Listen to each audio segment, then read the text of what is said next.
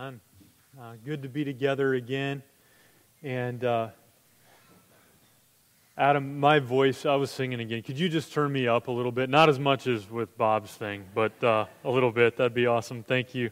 I'm grateful to God for many good gifts. I'm grateful that in His sovereign plan, like He has me living on this earth, in this nation, in this state, in this community, in this church, with my family at this time in history. So many reasons I can look at all of those things and just say, wow, what an undeserved blessing from God that this is when I live and these are the people that I get to live with. I've never in my life been without food. In my early years when I couldn't provide for myself, my parents provided for me, and they don't continue to do that. We get to go buy our own food now because we're big kids. But there's so many ways in which, like, by American standards, you might not look at like me and my family and say, oh, they're rich. But by the world's standards and by historical standards, we are rich. We have much. We have 3 vehicles, 3 drivers in our house and 3 vehicles. I know, like, the newest one is more than a decade old now, and the oldest one was born before Pastor Nick was born. So that car's been around a while, but 3 vehicles that get us anywhere we want to go. We live in a 3-bedroom house that has 2 living rooms and an enclosed porch, which we will not be using this week, right? We're going to stay away from the porch and stay inside because we have air conditioning in our house. Both Kirsten and I have jobs that pay generously. We have all sorts of things, like devices in our pockets that can tell us things in an instant that most people died without being able to know. We have family and friends who love us and like us. We don't know of anybody that hates us. God has given us 3 kids who are awesome, healthy, responsible, they're successful students, all kinds of things that the world, the secular world, would look at us and say, they're lucky. Or the church world might look at us and say, oh, they're blessed. And the same that's true for us could be said of many of you. You could be looked at and you could be called blessed. We generally use that word, blessed, to refer to a state of being in which, like, on the outside, everything is good. Like, I have all of the material things that I need, and my life is good and comfortable, and that's when we use the word blessed. We have a good home. We have a good job. We have a good church. We've got a good family. We eat good food. So we are blessed. In Jesus' day, while most people living in Palestine did not have it as good as we do, in many ways they defined being blessed in the same way that we do. If they had a place to live in and food to eat and a good name for themselves in the community, they would have counted themselves as blessed. But when Jesus comes and begins His teaching and preaching ministry, which we're going to see today, Jesus is going to make some declarations of what the blessed life actually looks like, and He's going to turn some of their understandings and some of our understandings of the blessed life upside down. So today, as we walk through a short section again, Luke chapter 6 is where we're at. We made it up through verse 19 last week, which means we start in verse 20 this week. And we're just going to go verses 20 through 26.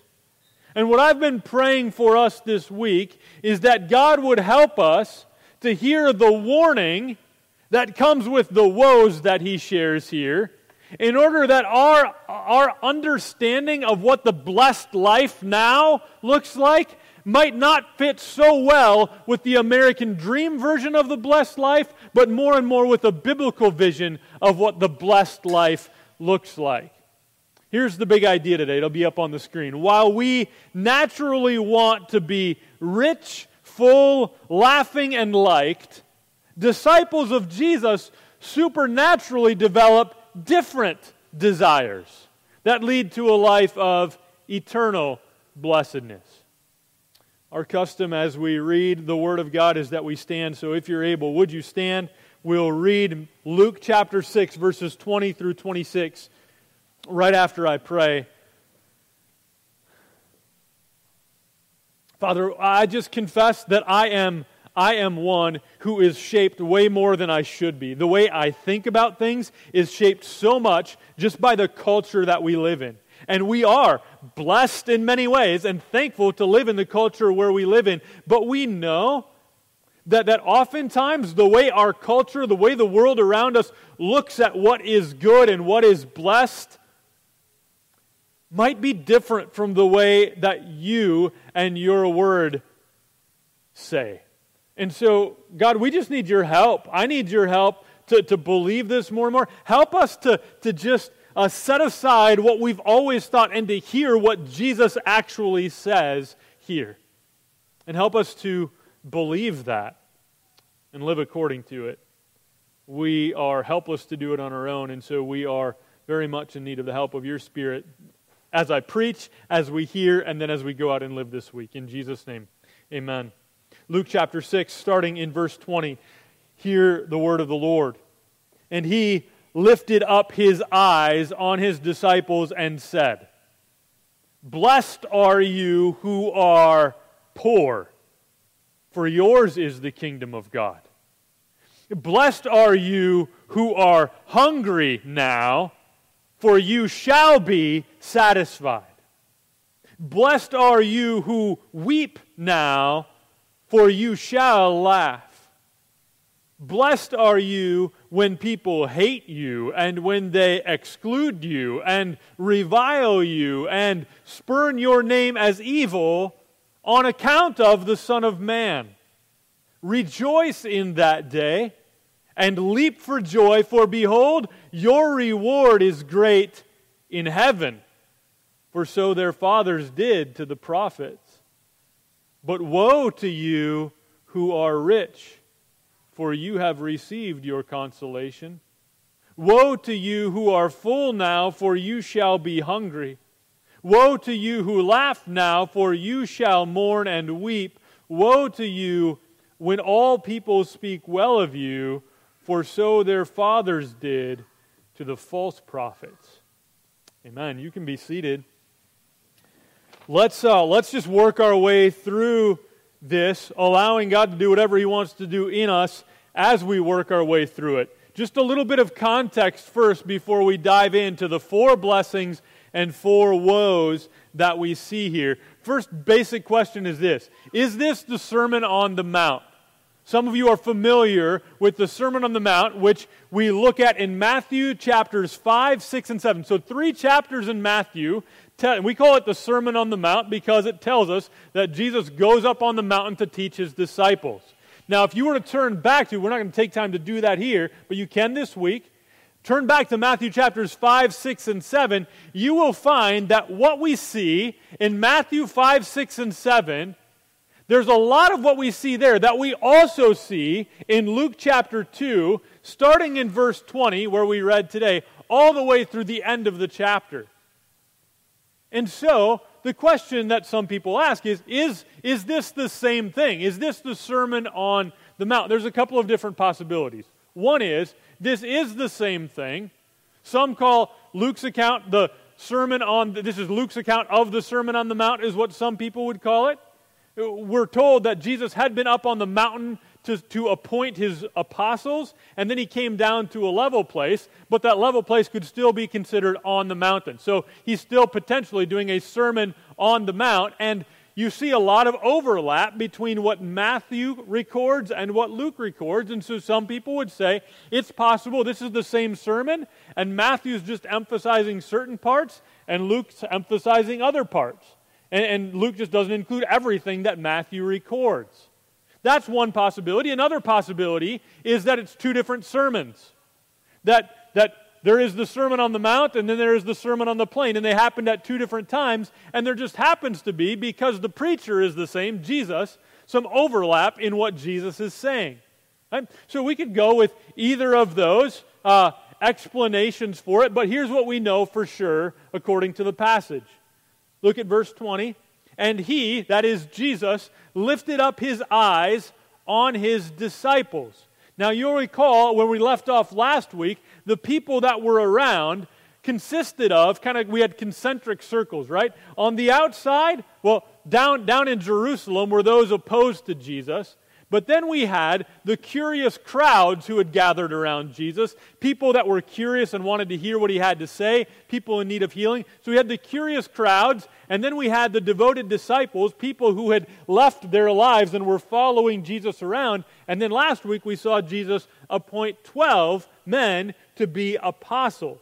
Right? So we have all of these people, but here, while all those people might be present, Jesus is targeting this teaching at his disciples. So the two things we know for sure are that Jesus is preaching and the disciples of Jesus are the target.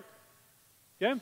So that's what we know for sure. And if we're thinking about us here today, by the way, most of us are gathered here this morning because we're not just part of the curious crowd. Some of you are.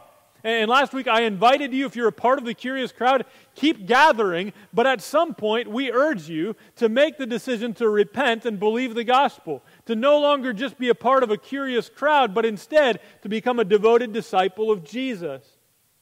But most of us are here, a lot of us are here, because we have made that decision to follow Jesus as a devoted disciple of Jesus, and because that's where we're at, we should listen especially closely to this teaching, because Jesus' teaching for his devoted disciples in those days is still applicable for us, his disciples, those who follow him in our day. Okay, so this is not like, oh, well, this is something from the first century and we've moved on from that now. What Jesus had to say to his disciples then is what Jesus has to say to his disciples now. So let's listen in. It begins with 4 blessings. Verses 20 to 23, I just put the title on it, Blessed, what disciples of Jesus supernaturally desire and get. You might have heard the word Beatitudes before. That's really just a description of what verses 20 to 23 are. They're called Beatitudes, and Beatitudes are simply this: declarations that certain people are happy or fortunate. Okay? Beatitudes weren't just something that Jesus did. Other speakers would do this same kind of thing, making a declaration about certain people who would be happy or fortunate. Beatitudes. Luke includes 4 of them, and he's going to include here in a little bit 4 contrasting woes, which we'll get to in a little bit. But the 4 Beatitudes begin with this word blessed. Blessed. Usually, that word blessed, in that context and ours, would refer to a sense of like inner happiness that things on the outside are going really well. You're blessed if things on the outside are going really well, therefore you're happy or blessed. That's the way people usually used that word. But Jesus comes along in this sermon, and in many ways, he flips it upside down and redefines the blessed life in more eternal terms. Not just about what's going on that's making you happy right here and now, but he's looking at the bigger picture, a more eternal picture. And so the first one is this: blessed are you who are poor, for yours is the kingdom of God. Now, we hear that, and we think, well, that's not the way I usually use the word blessed. That seems backwards. I mean, rich people are happy and blessed, and poor people are not, right? That's the way most people would think. And so here, Jesus is flipping things upside down, saying, blessed are the poor. Now, in Matthew's account, Matthew says, blessed are the poor in spirit. I think Jesus is really referring to both of those things included in what Jesus is saying here. The economically poor, the people that have very little. Remember that those who are following Jesus, many of them left everything they had to follow him. So they are economically poor. In addition to that, I think he's also encompassing those who are poor in spirit, or those who recognize that they are humbled before a holy God and dependent on him for everything, not just physically, but also spiritually. Why then? Why does Jesus say, blessed are the poor, blessed are you who are poor? Listen to what he says in the rest of verse 20. For yours is the kingdom of God. Those who follow Jesus may be poor, but they're blessed because they've been given the kingdom of God, a concept that will become clearer as we continue in Luke in future weeks. Important question. Does Jesus mean that everybody who's poor is a part of the kingdom of God and everybody who's rich is not? No, I don't think so. Remember, the target here is his disciples. And he's seeking to encourage these disciples who, in many cases, have left everything to follow him and are economically disadvantaged and will be more so as time goes on. He's trying to encourage them. Blessed are you who are poor. Don't believe the lie that you have in your own heart and that the world around you is telling you that if you're poor, your life is going to be sad. That's not true. And many of you can, because you've been somewhere around people who maybe in another country, maybe you've been on a mission trip, something like that, and you've been around people who have very, very little, almost nothing. Yet, they're incredibly happy and blessed, right? You've been around people like that. So we can say, oh, I get what Jesus is saying here. Why are they happy and blessed? Because they know theirs is the kingdom, right? I might not have all that much materially here and now, but I've been adopted by the King, right? Mine is the kingdom. I'm living under the rule and reign of Jesus, and this is a good place to live. I'm a citizen of heaven, as Brandon read earlier in the call to worship. Number 2, blessed are you who are hungry now. This is verse 21 now. Blessed are you who are hungry now, for you shall be satisfied. So in the present, there's hunger. I don't know about you, but when I'm living in the present and feeling hungry, I'm not feeling at that moment very blessed. You've heard the word hangry, right? Like a mixture of being angry and hungry because I just don't have food in my belly, and so my attitude about everything is not so good, right? So we usually think about blessed as, we even use that word like we're having a feast, and so we're blessed with an abundance of things. But here, Jesus says, blessed are you who are hungry now. Again, I think Jesus referring to, yes, physical hunger, which his disciples would often experience, but often beyond that as well, a spiritual hunger. In Matthew, it's hunger and thirst for righteousness. So those who follow Jesus may be hungry, but they're blessed because someday in the future they will be satisfied, not just physically but also spiritually. They will, if they continue following Jesus, share in the wedding supper of the Lamb. They will feast in the house of Zion, right? Those who are with Jesus, even if they experience hunger here and now, they shall be satisfied yet in the future. Number 3, still in verse 21. Blessed are you who weep now, for you shall laugh. We all know people who have a hard life, and this might be some of you. Like, I don't just know a person, I am a person who just has a hard life, where it just doesn't seem fair. Like there's this tragedy that happens, this unfortunate circumstance, and that's followed by another one layered on top of it. And then another one layered on top of it. You know people like that. We have people like that in our church. You look at a world filled with injustice and bad circumstance after bad circumstance, and often people feel like everybody else wins and I just lose, no matter what. That's just the way it seems to go for me. It's hard and life is sad, and if they're honest, they spend a lot of time weeping.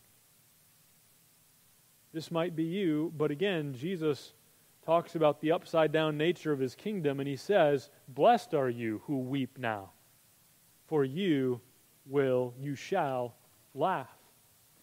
Verse 21, the fourth of the 4 continues in verse 21. He said, this one's longer. Did you notice that? This one's a lot longer. The rest of, it's actually verse 22 now. Blessed are you when people hate you, and when they exclude you, and revile you, and spurn your name as evil on account of the Son of Man. Now again, those aren't things that most of us look forward to. Like, I'm living the blessed life if people hate me. That's not natural for us to say that. But most of us aren't looking forward to being excluded. That's one of the things, as you kids go back to school this week, one of the things that you're probably a bit anxious about is, Who are my classes going to be with? Am I going to find people that are going to be my people? Am I going to be included, or am I going to feel like totally excluded? Like, here's all the people over here, and then there's me. But Jesus says, blessed are you when people hate you and when they exclude you, and when they revile you, and when they spurn your name as evil. And notice this, he says, on account of the Son of Man. The reason for people hating and reviling and excluding you might be, and in this case, Jesus is talking specifically to those who have aligned themselves with him. Because you have aligned yourself on account of the Son of Man, that's Jesus' reference to himself. If you align yourself with Jesus, there's a good chance that people would hate you, exclude you, revile you, and spurn your name as evil. And Jesus is saying, well, then you're blessed. And here's the only time we have a command in this passage. It continues, verse 23, rejoice in that day and leap for joy. I don't know about you, but as somebody who has a problem with always wanting people to like me, if people hate me, exclude me, and spurn my name as evil, I'm not thinking my natural reaction is going to be rejoicing and leaping for joy. Oh, good. People hate me. But Jesus says, blessed are you, and he makes the command, rejoice on that day and leap for joy. Why? Why would Jesus say this? Again, we see the word for. For behold, your reward is great in heaven, for so their fathers did to the prophets. You see, there's a day coming where those who, because they're aligned with Jesus right now, are experiencing hardship and persecution, those people one day will have a great reward in heaven. For so their fathers did to the prophets. I just got done reading, I love the book of Jeremiah, longest book in the Old Testament. Okay? Jeremiah the prophet, often called the weeping prophet, because he is faithful to proclaim the Word of God. And most of the time, the Word God gives him to share with other people is, you're sinning and God is about to judge you. Do you think people love when Jeremiah, it's Jeremiah's day to preach, Jeremiah shows up and he points them out and says, listen, you're living like this, God says to live like this, you're failing, you're sinning, God's going to judge you. They're bring us the other preacher. We like the other guy better. And that's really what happens in the book of Jeremiah. They like the other guys better. And so Jeremiah gets beat up, Jeremiah gets thrown in prison, and he spends a lot of his life weeping. Why? Because he's just telling people what God tells him to tell them, and they don't like it. And so here Jesus is saying, if you are aligning yourself with me, you will be hated, excluded, reviled, and spurned as evil, for so their fathers, for so their fathers did to the prophets. All right, so there's the blessings, and it seems backwards in many ways to us. It seems flipped upside down. But I wonder, it seems really weird to us because most of us are living what most people around us would call a blessed life. We have lots of stuff, right? But think about the people that Jesus is talking to, his devoted disciples on the plain, on the mountain that day. They're hearing this and they're not thinking, uh-oh. They're thinking, yeah, I am poor and I'm blessed. And they're hearing from Jesus, no, listen what is yet to come. You shall be satisfied. You shall laugh. Great is your reward in heaven. So they're hearing this and they're saying, yes, because they're already, in the world's eyes and in their own eyes, down here. And Jesus is saying, but it's going to be different for you. The future is going to be different than the present. They're not living what the world would call their blessed life now, or what Joel Osteen would call their blessed life now, right? They're not living that. But Jesus says that's what you're going to be living later. Let's look at the woes. Then Jesus moves on. Verses 24 to 26. The upside down flipping continues as Jesus moves from blessings to woes. Now, we use woe in lots of different ways. Like, whoa, that bacon was tasty. That's not this kind of woe. Or like, whoa, hold on, stop right there. That's not this kind of woe. This is woe. That's kind of like the opposite of blessing. Okay? So this woe means this. It's an exclamation of pity for the misfortune or judgment that awaits certain people. This woe is an exclamation of pity for the misfortune or judgment that awaits certain people. This is not a "I'm so happy for you." This is a "I feel sorry for you."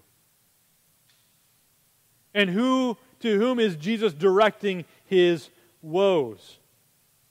Well, let's look. Verse 24. But woe to you who are rich.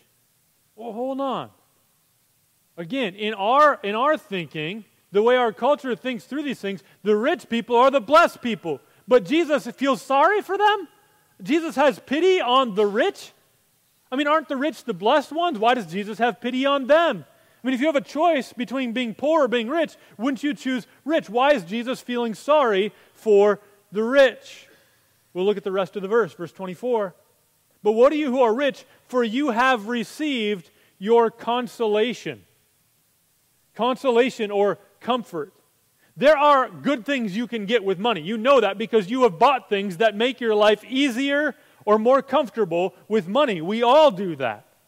And Jesus is telling those who are rich, you have all you're going to get. You have your consolation. What is ahead for you is not good.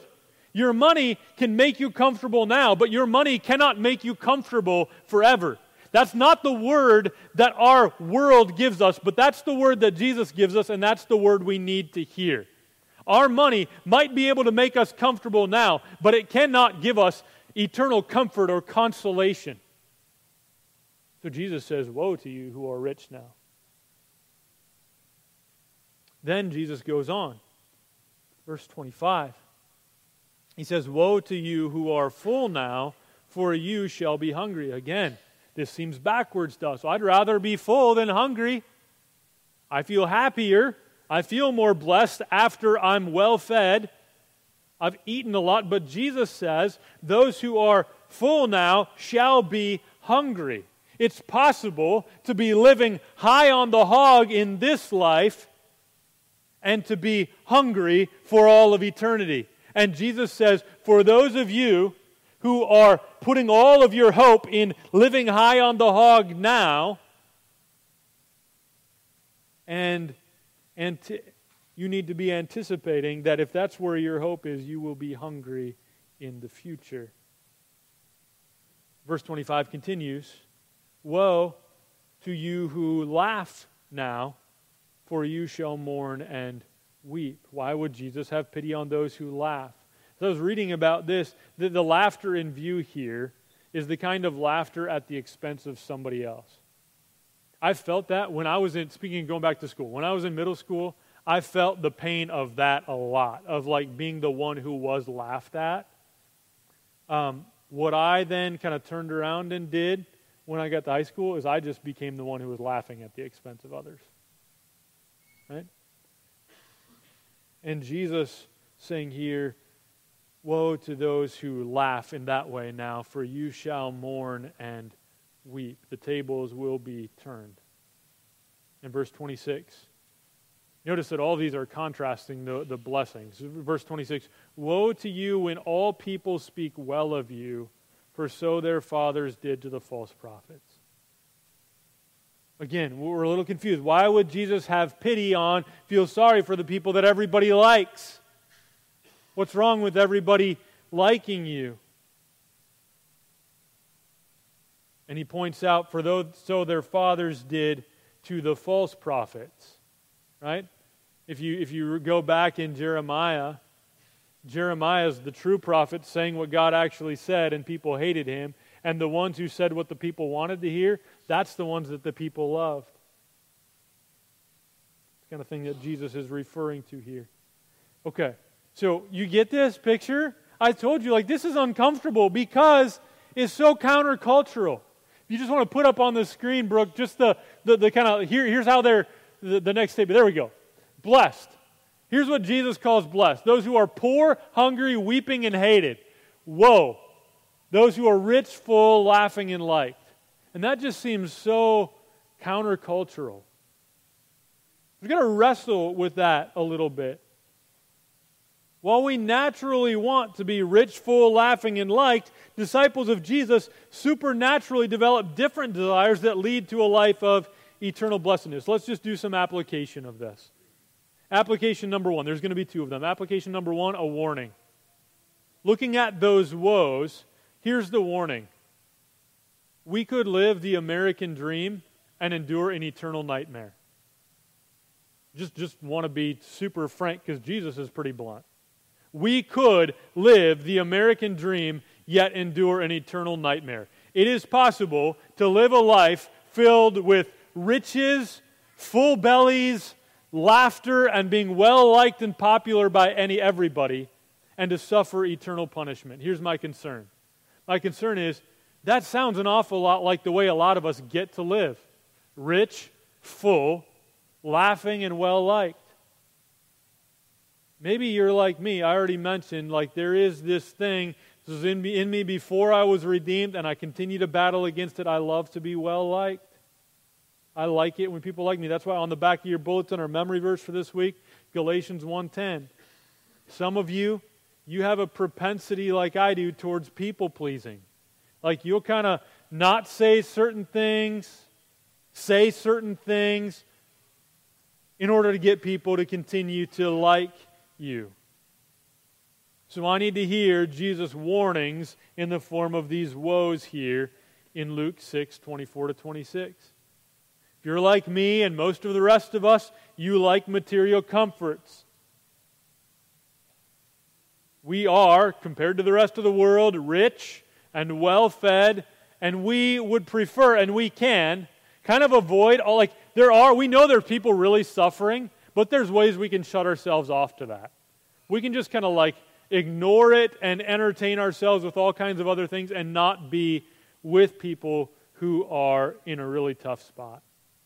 America is a land of unprecedented prosperity. It is. And in many ways, we are blessed to live in this place. And we ought to be thankful for the gifts that God gives us to enjoy. From a worldly perspective, it certainly seems like God has blessed America. The American dream is something that many of us are not just looking forward to. It's something we are living right now, and we continue to actively pursue. And so that's why we need, in the middle of living that out, to hear Jesus' warnings in the form of woes here in Luke chapter 6.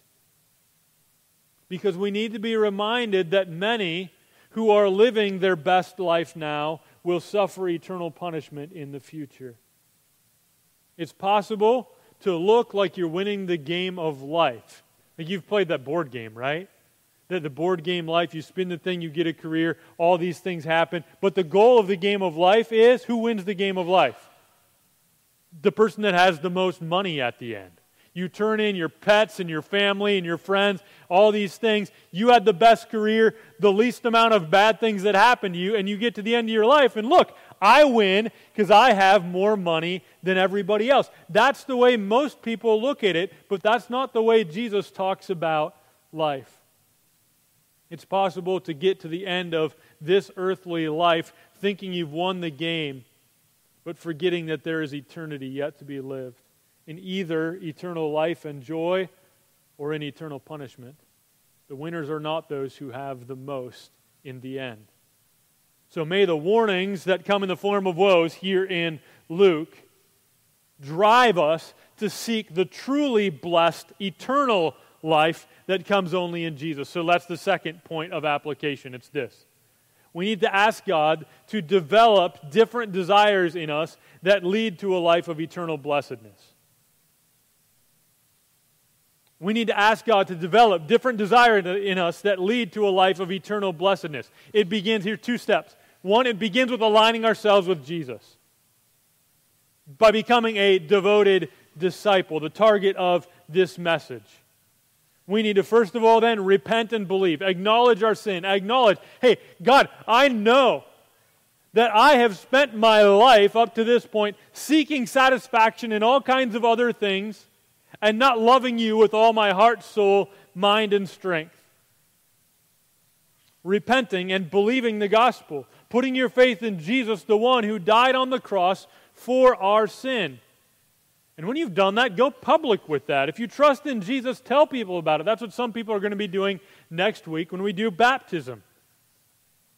So we align ourselves with Jesus, and then we just ask God, okay, I am one of yours. I'm one of your disciples. But I live in this world that values all of these things, and I have a propensity in my heart to value all of these things more than you. God, give me different desires. A supernatural work it has to be, but it begins with practical steps. Now, here's the question you're wrestling with. I'm still wrestling with it. I don't have this, I'm trying to figure out. I know the world I live in, and I'm reading what Jesus says. And it's really hard to just put the two together and say they're the same thing. They're not. Right? So I'm just wrestling with, what does this look like? I know there's got to be some practical steps. Here's what I came up with as I prayed and studied through this. Okay, I'm just going to take the 4 things that Jesus says and let's do something about that. Okay? So, practical steps. Many of us are rich. How do you fight that natural desire to put your hope in riches? Well, I think one very practical way is you give stuff away. Right? If I have in me this desire to just value the things and the riches that come from hard work, ultimately coming from the Lord, if I have that propensity in me, then what I need to do is I need to just give a bunch of that stuff away. Okay? I need to give generously. Secondly, if I have the natural desire to always be full, which I do, I like to eat food. I like to also not only be food, think about this, not just food, but how many of us like to just kind of always have our minds working on something? There's this, and again, those devices I mentioned, those phones that we have in our pocket, give us endless opportunities for entertainment or information. And we can just be taking stuff in. I'm hungry. I want to be full all the time. I want to be full of stuff. And we might need sometimes to fight against that desire by fasting. By denying ourselves food for a time to remind ourselves that there's something more important than food. By denying ourselves information sometimes, by reminding ourselves, I want to know God more than I want to know the score or the weather. The weather forecast is hot. It's going to be hot. Don't even look at it anymore this week. It's just going to be hot. You don't need to know. And your team I'm probably still going to look at it occasionally, but I need to more often. I heard of one guy this week, he just said on his phone, his home screen says, do you need to do this right now? So every time he opens up his phone, it says to him, do you need to do this right now? And occasionally, no, I don't. The same guy also said this. He said, we used to only answer our phones when they rang. Now we answer them when they don't even make any sound. We just pick up our phone and we start answering it like it's calling. It's not calling. You don't need to pick it up. Right? So we might need to fast from food. We might need to fast from that craving to always be full of information and knowledge and put that away for a time. Right? Or maybe it's the natural desire to avoid suffering and pain. We feel awkward if we're not supposed to maybe go out and seek pain for ourselves, but are there ways in which we avoid suffering and pain? Other people are hurting and we don't know what to say and we feel awkward and it kind of drags us down when we're hanging out with people who are down and out. But maybe what we need to do this week is we need to go hang out with people that are down and out rather than entertain ourselves with another show or another video or something like that. I'm going to go spend some time with somebody who's struggling, somebody who's weeping, maybe even weep with them. And then finally, the natural desire to be well-liked by all. One way to maybe get rid of that desire or start fighting it is to just speak the truth, in love, of course, and to proclaim the gospel. Not everybody likes that. God, help me to proclaim the gospel, to challenge lies, and to tell the truth with grace. We need God's help in that way. All right, a lot of stuff to figure out. I don't come to the end of this sermon all right, you guys want an example of how to do that? Look at me. I don't know. I'm trying to figure it out too. This is just Jesus declaring what the blessed life looks like. And I'm just saying, it doesn't seem to match the definition of what most Americans think the blessed life look like. And if I got to choose, am I going to go kind of with the American version or the Jesus version? I want to go with the Jesus version. God help me. Right? That's kind of where we leave it. this week. Maybe there's more that I could have said that would have been more helpful or more accurate. I don't know. This is just me studying, learning, trying to grow, and we can all hopefully do that together. So thanks for sticking with me in it. I preached a long time today. But let's pray, and then we'll dive into singing together to close. God, I pray that you would convict us by your Holy Spirit of ways that we've just kind of bought into our own natural desires and the lies the world around us tells us. We've failed to live in the way that you've called us to live. We've bought into the lie and we need forgiveness.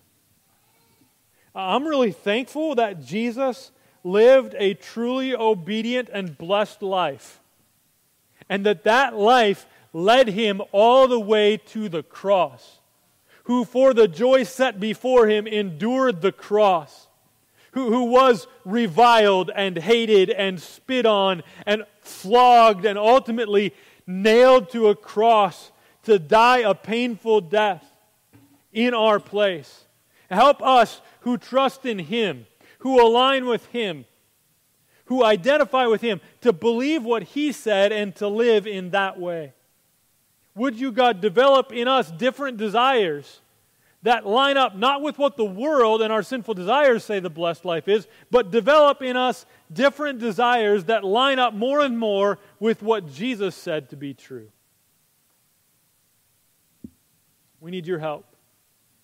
We pray this in Jesus' name. Amen. You can stand and sing with us.